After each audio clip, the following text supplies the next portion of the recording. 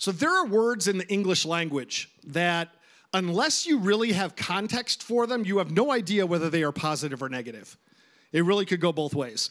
We kind of have a habit of taking negative meaning words, at least in the last maybe 20, 30 years. We have this habit of taking negative meaning words and using them to describe something incredibly positive, right? Let me give you some examples. Ethan is sick. Man, Ethan is sick. Yo. Okay, a totally different meaning for sick there. That guy who sang the national anthem destroyed it. That guy who sang the national anthem destroyed it. Okay, it can mean either way. You're not sure unless you have context, unless you've heard it. The title of this series is another example. Reckless is not the most positive word. All right, it can be pretty negative, in fact. You can get a ticket for reckless driving. You can go broke by spending your money recklessly. But someone who lives life to the fullest without fear of consequences is described courageously as living with reckless abandon. And that's why I chose this word for this sermon series on the life of Peter. Is it a positive, though, or is it a negative? And the answer when it comes to Peter is a wholehearted yes. If there's a character in the pages of Scripture who has higher highs and lower lows than Peter, I'm not sure who it would be, because Peter is a man of extremes. And I think that's one of the things that kind of draws us to Peter as a character. We can relate, can't we? We can relate to who Peter is and his struggles and yet his successes. We mess up and we say, well, Peter blew it too. You know, we set high goals and say, well, if Jesus could use Peter, you know, I mean, it just kind of, we can relate. He's an everyman. He's somebody that we can all connect with. And so for the next 8 weeks or so, we're doing a deep dive into the life of Peter with all of his highs and all of his lows. That we're going to visit the mountains and the valleys with him. And so I hope you're ready to go on a journey together. Let's kind of look at the first one this morning. And that is that there's really one big question that society needs to ask and find an answer for, and it gets kind of talked about in some circles regularly, and that is, can human beings really change? Can human beings really change? Can people really change? Is it possible to take a criminal and make them into a law-abiding citizen? Can you take a perpetual, habitual liar and turn them into a truth teller? Can you take someone who is immoral at their core and cause them to live pure? Can human beings really fundamentally change who we are? And in today's culture, there's several answers that are given to try to answer that question of can humans change. One is behaviorism. Behaviorism says that we are really the product of our environment, of what's going on around us. And if you have the right kind of combination of rewards and punishments, you can make people change. You can cause them to become a different person. It sounds great, but it's complete nonsense. There have been people in a perfect environment. Adam and Eve come to mind. They had it pretty good, and they blew it in a big way. So their environment isn't what caused them to go off the rails. Everything was good around them. Now, there is some truth to behaviorism. I agree with some of it. That's why we spank our children, okay? It's because if we make disobedience painful, we're going to get a better response out of them in the future. And that usually works when they are young. It works a little less and becomes a lot more awkward once they are older and they become as big as daddy. Then it's really strange. Okay, if I threw Eli over my knee, that would be a little weird. Just saying. Behaviorism is not the answer for transforming behavior as we grow. So what about education? One of the greatest philosophers in history, Plato, said that the reason that people do wrong things is because they don't have enough information. That's basically what his conclusion was. Because people essentially keep doing what they think is right. That's what Plato asserted. And that may be correct if you say that people do what they think is right in conjunction or in relationship to their own selfish motivation. Sure, I think that's probably true. But certainly people do not always do what is truly right, because inside all of us are those desires that sometimes are so strong that all the rational considerations are thrown out the window and we just do whatever we feel like doing regardless of the consequences. We've all got that monster inside of us that rises up from time to time. So you can educate people, but it still does not fundamentally change them. And as I look at the world and where it's going, every time I read or listen to or watch the news, I do it with a heavy heart. I don't know how anybody can watch the news and not just feel a burden. My heart breaks for the world that we live in today because culture doesn't know what to do. They don't have an answer. And that we can do with all we can do with our rising crime rate and with all of the abuses that are taking place in society and the breakdown of the family in our culture is all we can think to do is create more prisons with more court systems because it's all we can figure out to try to fix the problem. And we're helpless in seeing people change from the inside out. And yet that is precisely what Christ came to do, to transform us from the inside out. In our helplessness, in our weakness, Jesus came to change what we could not. Jesus came to change what we cannot. We are completely incapable of making that transformation aside from the power of Christ at work within us. And the passage of scripture I want to look at this morning is the first chapter of the Gospel of John. That's John chapter 1. In case you didn't know what verse means, John 1. John is next to the Jordan River here in this passage. John the Baptizer, not John who wrote the Gospel of John. So John the Baptizer is next to the Jordan River here, and he's teaching, and he's baptizing, and he's preaching this message of repentance, and this is kind of what his role is at this point in history. As he said, I am preparing the way. He's preparing the way for Jesus to arrive on the scene, his cousin. And as he was standing there, two of his disciples looked at Jesus as he walked past, okay? And John said, look, there is the Lamb of God. Previously in verse 29, he had said, look, the Lamb of God who takes away the sin of the world. So this is how John describes Jesus to his disciples, to his followers who are, hanging on his every word, trying to become more like John. And what I want to look at is a passage from John 1, 37 to 42 are the verses we're going to look at today. When John's two disciples heard this, they followed Jesus. Now, John had more disciples than two, but the two of John's disciples here in this passage heard this, and they followed Jesus. Jesus looked around and saw them following. What do you want? He asked them. They replied, Rabbi, which means teacher, where are you staying? Come and see, he said.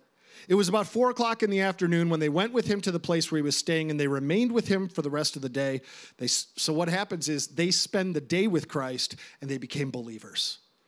In that moment, they believed in Jesus. Andrew, Simon Peter's brother, was one of these men who heard what John had said and then followed Jesus. Andrew went to find his brother Simon and told him, we have found the Messiah. That's how I knew that they had become believers, because they went, Andrew went to his brother Simon and said, hey, we found the Messiah. This is it. This is the guy. I've spent the day with him. I've vetted him fully in, 8 hours or so, and he is the Messiah. Then Andrew brought Simon to meet Jesus. Looking intently at Simon, Jesus said, your name is Simon, son of John, but you will be called Cephas, which means Peter, or rock. And I want us to take a look at this passage this morning because it is a huge statement concerning Jesus' ability to change people. Okay, this is where Jesus is introduced to Peter, and there is this moment that takes place there. But it's the beginning of the rest of Peter's life. It's like you've heard this is the first day of the rest of your life. This truly was the first day of the rest of Peter's life because this moment changed everything for him. And not just Jesus' ability to change people, but to change them forever.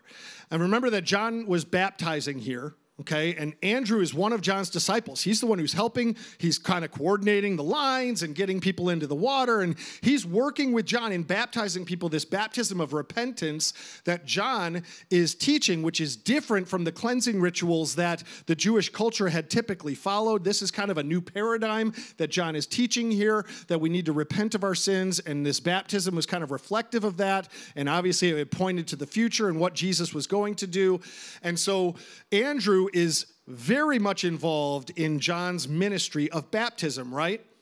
And Andrew is the brother of Simon Peter. And here's the thing. I don't know anything in the New Testament that points to the birth order here of these two boys. But my guess, if I had to look at their personalities, Peter is almost certainly the firstborn in the family. Okay? Peter asks more questions than all the other disciples put together. He's the one who attempted first out of the boat to walk on water. He's the one who made the great confession. He's the one who says, even if all men deny you, I will never deny you. And then he did. And he meant it when he said it. He's the one who ping-ponged back and forth between great strong faith and then huge doubt. That was Peter. You always knew what Peter was thinking because anything he was thinking, he was saying. Nothing stayed up here. It always just came out. Andrew, on the other hand, I'm thinking is probably more middle child, okay, territory. He's never seen preaching any sermons. He's not kind of the forefront type of guy. He's always in the background. But here's the thing about Andrew. He is always bringing people to Jesus. Again and again and again. Here he brings Peter to Christ. In the 6th chapter of John, he brings the little boy with the lunch to Jesus. Andrew is the one. And a miracle takes place. In the 12th chapter of John, there's some Greeks that are saying, we want to see Jesus. And who is it that brings them to Jesus? Again, Andrew is the one who brings them to Jesus. And someday in the future, when we substitute the next best thing of North Texas for the glory of heaven, we're going to find that Andrew is going to be up there receiving, I think, incredible reward that God has for his faithfulness. Simply a ministry of bringing. And I've seen ministry programs in my years as a pastor called Operation Andrew. Maybe some of you have heard of programs like this. And basically these programs are designed to train people to help bring others to Christ, just like Andrew brought them to Christ. It's a ministry of bringing. It's a ministry of building relationship and bringing them to meet Jesus. And here we see in this passage the greatest privilege that we as human beings get to experience after knowing Jesus. That's number one. This is number two, to bring somebody else to Jesus and the greatest miracle possible taking place in their lives through their encounter with him. There is no greater joy in my life than seeing people come to faith in Jesus. And that includes my marriage to Melissa, the birth of my children, everything that I've experienced in life. Nothing tops seeing someone's life transformed by the power of Christ. And if you have never had that opportunity personally of praying with someone and seeing them make that commitment to give their lives to Jesus, man, I'm praying for you. I am praying for you that you have that opportunity to build that relationship, to speak into their lives, to allow the Holy Spirit to speak through you, to develop that relationship to the point where you have the trust factor established that you can invite them to make that decision, to cross the line of faith, to give their life to Christ, and to actually be able to pray with them as they give their heart to Jesus. There is nothing else in life like it. You know, Cain asked the question early on in the Bible sarcastically, am I my brother's keeper? And what he meant was, don't look to me for responsibility. But Andrew, he realized that he had a brother and he was his keeper, that he did have a responsibility, that me meeting Jesus and discovering that he's the Messiah was not for me. And he brought his brother to the right place. He brought him to Jesus. Note this, he didn't bring him to the Jordan River to be baptized. He didn't bring him to John, okay? Even though that's his ministry, he brought him to Jesus. And so I want to challenge you, if there are people in your life who are struggling, if there are people in your life who need help, before you go to medication or before you go to programs or counselors or life coaches, introduce them to Jesus. That should be our first option, not our last resort. Before anything else, we go to the foot of the cross. And now I want to look at the passage to see how Jesus kind of introduced himself to Peter. So this is kind of the main content this morning. John 1:42, looking intently at Simon.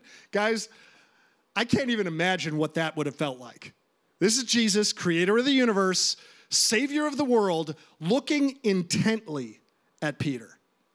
I don't even know what that means for Jesus to look intently at someone, but I know I probably would have crumbled. Looking intently at Simon, Jesus said, your name is Simon.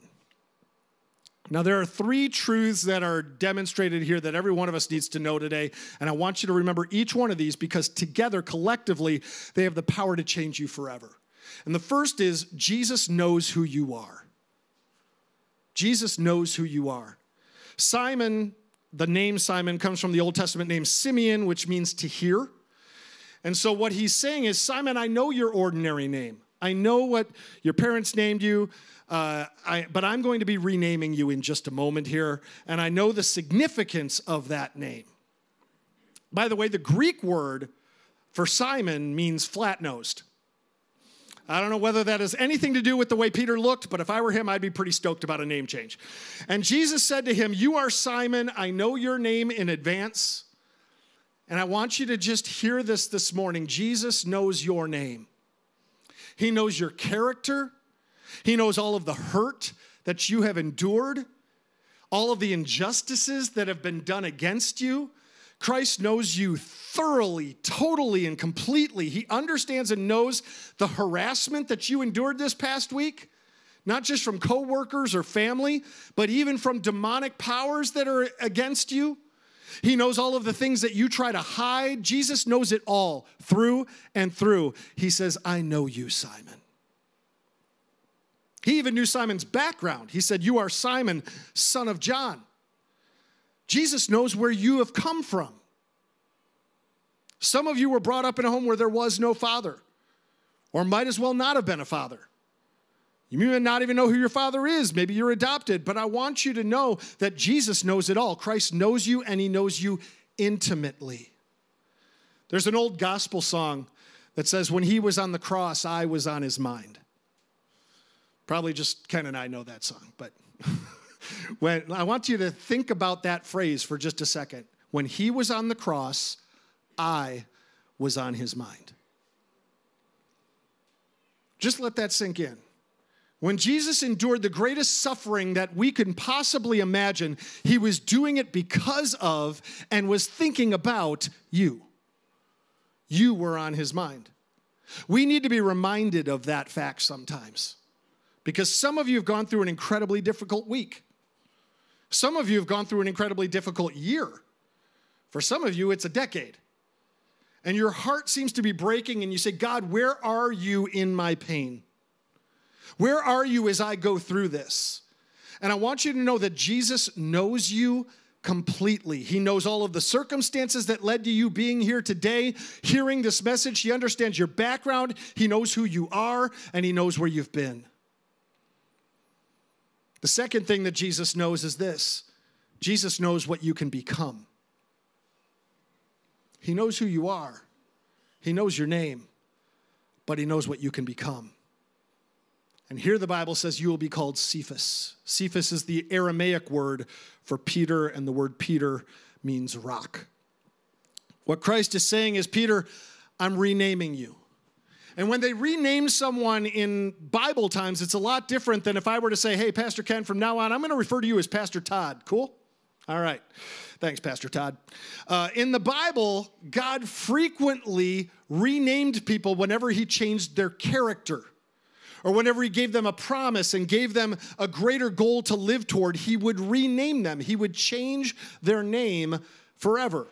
That's why he took Abram and renamed him Abraham, the father of many nations. And you remember Jacob in the Old Testament when he wrestled with God. The word Jacob means deceiver, cheater. And Jesus said, I'm renaming you. You are no longer going to be called Jacob. You are going to be called Israel, which means triumphant with God. And Jesus said in this moment, Peter, I'm going to give you a new name, Rock. And what comes to mind immediately when you hear rock is strength. Peter is going to be one who is going to bless many, many people throughout his ministry. There's going to be such a transformation of character that will eventually take place in Peter that will impact tens and hundreds of millions of people throughout all generations. He's not only the one who preached those great sermons that are recorded for us in the book of Acts, although those were amazing. He's not only the one who was involved in so many different missionary journeys going out and developing the early church, but he's also the one who gave us 1st and 2nd Peter in our New Testament, books that have blessed the Christian church for thousands of years and helped to grow us and form us. And Jesus saw it all and said, Peter, right now, you may be this sand dune just blowing all over the place, but you are going to be a rock. And Christ gave him something to live up to, something to look toward. Jesus renamed Peter and gave him strength in place of his weakness. Now, what else do we think of when we think of a rock? Yeah, strength, but also durability, permanence. Rocks aren't going anywhere anytime soon. Rocks are around long after the sand washes away. And so let me ask you this. If I were to say to you, when is the last time that the name Peter occurs in the New Testament? And so you might, think about it and guess, well, maybe 2 Peter, because after that, Peter's no longer mentioned in the Bible. And technically, you would be right. But I want you to know that Peter's name, even though it is not spelled out, does occur even in Revelation chapter 21. Because in Revelation 21, at the very end of the Bible, we have an awesome picture of this glorious holy city that comes down from God out of heaven. And it says in verse 14, the wall of the city had 12 foundation stones, and on them were written the names of the 12 apostles of the Lamb. I mean, think about it. Your name will be Rock.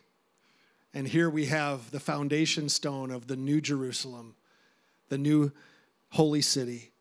And Peter's name is written on one of those stones. Talk about permanence.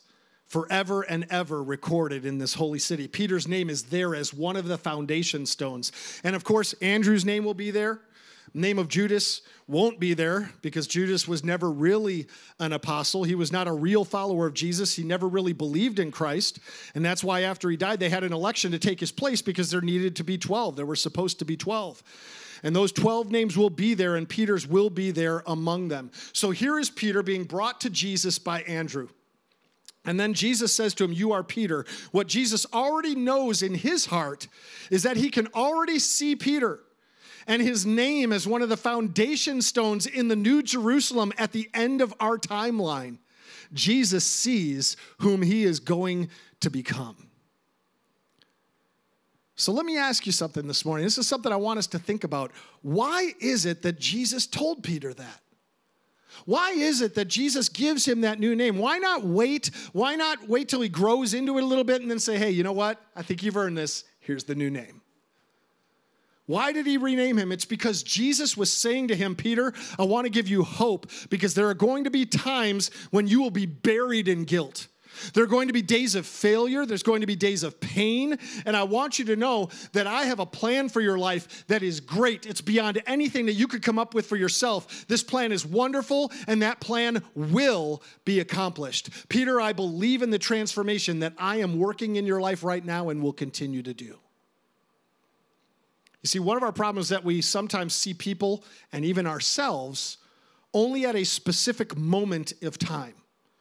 We have no idea who and what they eventually will become within the plan and the will of God.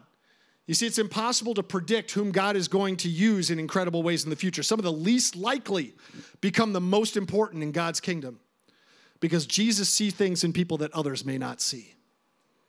I've had that happen. I've looked at people and sad to say, I've written them off. I said, yeah, they're never going to amount to anything. They've thrown their life away. It's not going to happen, and I give up. And man, I hear stories later of how God is using them in mighty ways, and God has transformed their life. And in my weakness, I gave up. In my weakness, I turned my back. In my weakness, I said, no, I'm short-sighted. But God sees the potential. God sees who he wants you to be. He sees things in people that others may not. So first of all, Jesus knows who you are. Secondly, he knows what you can become. And thirdly, Jesus has the power to make the difference. Jesus has the power to make the difference. Seneca was an ancient philosopher who cried out in desperation once, and he wrote this, "Oh, that a hand would come down and rid me of my besetting sin. I need some help." Now, this was not a Christian philosopher. This is just a philosopher who just recognized that they were messed up and struggling, and they said, I need help. And maybe not in those exact words, but I think just about everyone who's ever lived has thought or said something along those lines. I need somebody to rescue me from me. I need help. And Jesus is able to do that, and he can do it because of who he is. Jesus can save us because of who he is. First of all, it says in verse 29, behold the Lamb of God who takes away the sin of the world. And again, of course, you'll notice it was repeated then in a few verses. Behold the Lamb of God. And that term, Lamb of God, is significant because in the Old Testament, many lambs were killed, and there were lambs slain for Israel, but there was never a lamb that was sacrificed for the whole world. You see, there were lambs that were sacrificed that covered sin, but no lamb was ever killed that could actually take away sin. God had put this mechanism in place, the sacrifices that would be made annually, and the high priest would go in and he would make the sacrifice to atone for, to cover the sins of the people. But Jesus, here's the difference. Jesus died once for all. There doesn't need to be an annual deal for Jesus. He died one time. He came back to life. He covered all of sin. In fact, he eradicates sin from our life. We don't become covered. We become new. We become new creations in Christ. And the Bible shows us that our greatest problem is sin because we are cut off from God. We are separated from him. We can't deal with that on our own. Paul spells it out for us in his letter to the church in Rome. Romans 3:23, for everyone has sinned. We all fall short of God's glorious standard. And that sounds ominous, and it's even more ominous when we get to Romans 6, where he says, for the wages of sin is death. So we've all done it, and here's the penalty. There is a moral gap between God and us, and we need someone to wipe the slate clean. We need someone who can take God and man and bring us back together. The biblical word for that, of bringing God and man back together, is reconciling, of fixing what is broken, because there is a huge gulf of sin between us and God. We can't bridge it. We can't get across it. We can't close the gap. You know, we look at it and say, well, they're better than me, or he's better than her, or man, they're such a good person. And it just doesn't matter how good we are. The best illustration for that I've ever heard is, I may stand here and I can jump, 7 feet, 8 feet, if I get a good running start.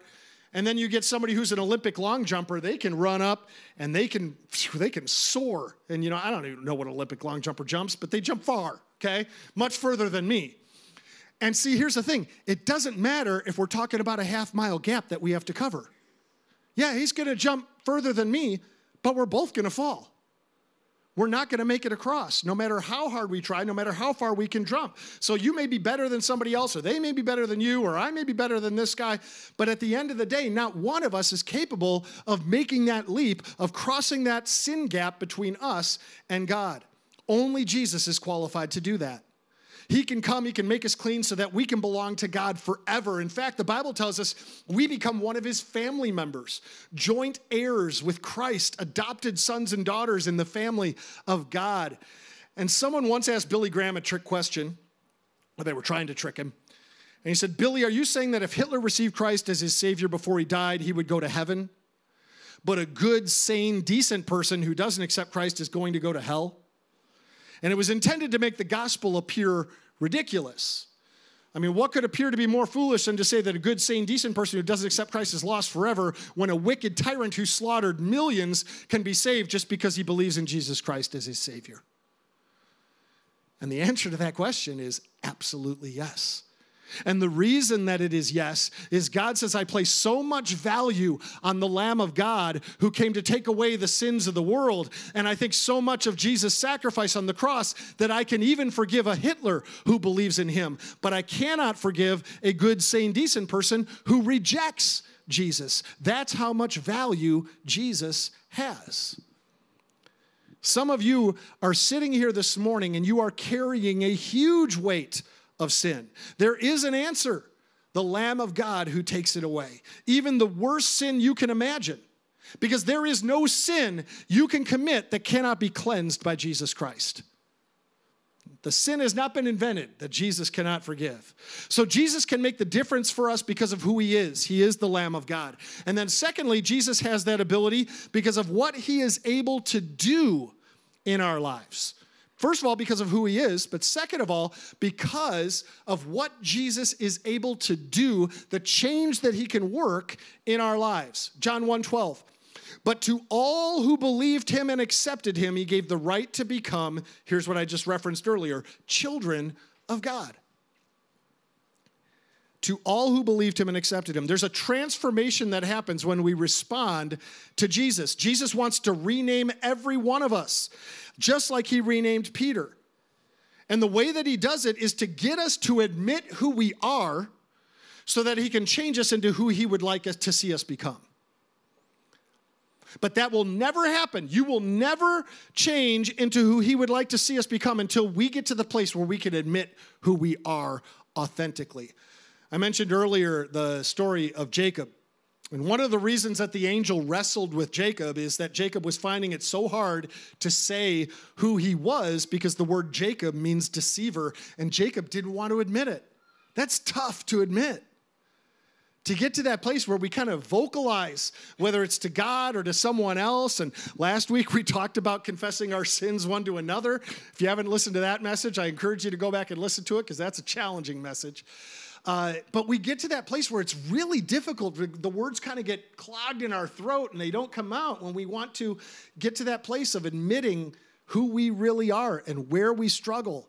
But when we are willing to admit who we are, when we're willing to admit our sins and open our life wide to Christ, that's when, piece by piece, he could take all that ugliness and replace it with himself, and he can give us hope in that transformation process.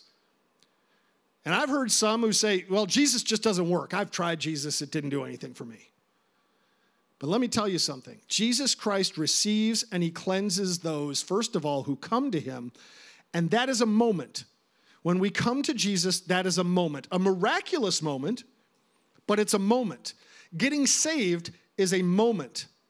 The new birth is a moment. Just like natural birth happens in a moment of time. But on the other side of natural birth, there's a lifetime of growth that takes place. Spiritual birth happens in a moment of time, but after that moment comes a process. And the process, as we will see in the life of Peter, involved many years and many different situations where Peter was constantly being exposed to who he was so that he would recognize and admit those areas of weakness in which he needed divine help poured into his soul so he could change from the inside out. And I think that's why God sometimes doesn't seem to change us. And I've thought about this a lot because I've known people who have cried to God and said, God, help me, only to go out and commit the same sin or even the same crime again. Usually it's because there are pockets of resistance in our lives that we have been unwilling to face or admit. And because of that, whether you call it dishonesty or stubbornness or fear of letting go, whatever that looks like for you, we repeat that same sin over and over and over.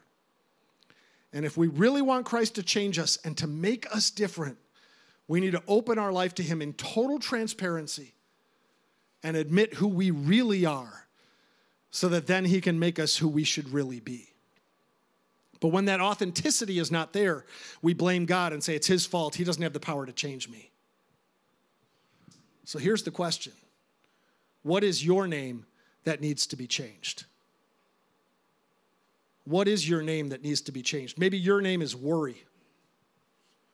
And if you're a believer and you struggle with worry, do you know what you need to do? You need to repent of your worry and treat it just like you would any other sin. You see, it's not enough to say, God, help me to not worry. It's when we come and we say, God, my worry means I'm not trusting you.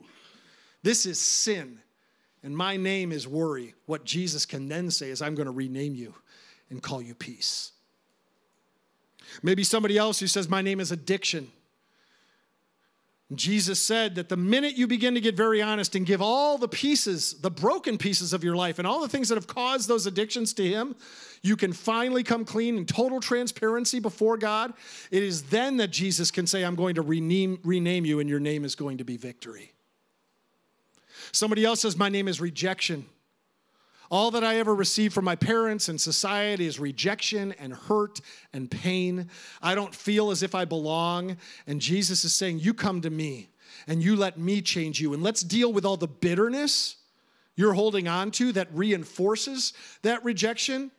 And I will give you a new name, and it will be acceptance, and you will be loved. Maybe there's someone who says, my name is bitter. You're angry with God. You're angry at circumstances. You're angry with people who have wronged you, and you're going to hold on to that in your soul. Admit it to Jesus today. Repent of your bitterness. Say, Jesus, I am bitter. I can do nothing about it. I've thought about the same things over and over and over again. It's growing inside me. That same bitterness continues to boil in my spirit. Jesus, there's nothing I can do, and this is my name. And Jesus says, I'm going to change your name, and I'm going to call you freedom. Somebody else says, my name is fear. You know exactly what you're supposed to be doing, but you're scared because you're being intimidated by others. You're intimidated by your circumstances, intimidated by your insecurities. Tell Jesus, say, Jesus, my name is fear, and Christ can change you, and he can say, I'm going to give you a new name, and the new name is courage. You can do it with me. And last but not least, there may be somebody who says, my name is guilt. I'm flooded with guilt. And there's a fine line between guilt and conviction. They're both having to do with past mistakes, lapses in judgment, sin. The main difference is that guilt comes from the enemy, and it drives us further from God. Conviction comes from the Holy Spirit and drives you towards God. Some of you are buried in guilt, and you feel unworthy. And here's the thing, God knows you're unworthy. That's why Jesus came. Your name may be guilt, but Jesus says, I will change your name to clean. Christ can do it. But what he is waiting for us to do is to admit to him who we are so that he can transform us into whom we should be. Jesus can change you. He knows who you are. He's got you pegged. You're not a mystery to Jesus. He knows what you can become, and he wants to give you a new name. Revelation 2, verse 17 says, to everyone who is victorious, I will give some of the manna that has been hidden away in heaven, and I will give to each one a white stone, and on the stone will be engraved a new name that no one understands except the one who receives it. We all have a new name waiting for us. And there are some of you who are seriously struggling in the depths of your soul right now. Nobody knows your need. Nobody knows what you've been through. Nobody knows the hurt and the pain and the agony and the battle that's going on inside. Nobody knows, and the reason they don't is because you feel that if you told them, they just couldn't understand. Jesus says, tell me who you are. What is your name? And Jesus says, you are, but you will be. You are, but you will be. I want to talk for a minute to those who have been in church their entire lives. And so some of you sitting here this morning, I'm not saying everybody falls into this category, but some people who've been in church their entire lives, they think a message like this has nothing for them because they learned about salvation a long time ago. Well, I heard about that when I was in Sunday school. The name John Wesley is a very famous name in church history. A great revivalist in England. But when he came here to America, he was preaching to tribes of Native Americans in Georgia, and he was not having results at all. He was just being shut down. He wanted to see them changed, and nobody was being changed. It was just, in his mind, a complete waste of time. And on the way back to England on a boat, when they came across this big storm, and the people with him on the boat were believers, and they were singing songs, and they were worshiping the Lord, and he was terrified. And Wesley said to them, "Are you not afraid to die?" And they said, "Thank God, the answer is no." And he began to see that they had something that he did not have. And he went back to England disillusioned, seeking peace and transformation, seeking something. And he walked into a church where Luther's preface to the book of Romans was being read in the church. And while it was being read, something happened to John Wesley, and he truly believed. And in his words, his heart was strangely warmed. And Wesley, the man who had been preaching to people that they should be converted, was finally himself converted. John Wesley got saved that day. Prior to that, he had a whole lot of knowledge about who Jesus is and what the scriptures say and what they could do. And he had imparted that knowledge to thousands of people and seen God transform their lives. But that day, John Wesley experienced it for himself. Some of you have learned about Jesus, but you've never met Jesus. Some of you know more about how to do church than you do about how to have a relationship with the Lord of the church. Some of you have talked to others about Jesus, but still need to let him give you a new name. Some of you need to say this morning, Jesus, you know who I am, and I admit who I am, and in this moment, I believe. I trust you fully. I receive you into my life and heart, and that's for those of you who've never truly received Christ. For those of you who have, but you've been refusing to let go of some things in your life, it's time for you to admit who you are today, authentically, honestly, and say, Jesus, no matter what it costs, change me. And then hear the words, you are, but you will be, spoken by somebody who can make the difference in your life. Let's pray. Before I pray, I just want to ask, there may be someone here today who has never truly met Jesus. You've never asked him into your heart. You've never asked him to forgive you for the things you've done, at least not in a way where you authentically came, you authentically believed. Maybe you've been trapped in a John Wesley loop where you're surrounded by God and church stuff all the time, but it's never truly become real to you. Jesus wants to set you free today. He wants to make it real in your life. Maybe this is newer to you, and you say, okay, this is what I need. This is what I need to do, and Jesus wants to transform your life today. So I just want to ask, if you're here this morning and you would say, I want to begin a relationship with Jesus in a meaningful way today. I want to feel that, like John Wesley said, I want to feel my heart strangely warmed as I make that decision to follow Jesus. If you're here, if you just be honest with God, and I know who I'm praying for, would you just lift your hand quickly and say, yeah, pray for me, because I want that change in my life. Okay. There are others you know Jesus, but you have been holding back from letting him know you fully. And my challenge to you is just tell him where you're at today. Is your name anxiety? Is your name fear? Is your name anger? Tell Jesus your name and ask him to give you a new one this morning. Let God speak life into your life today.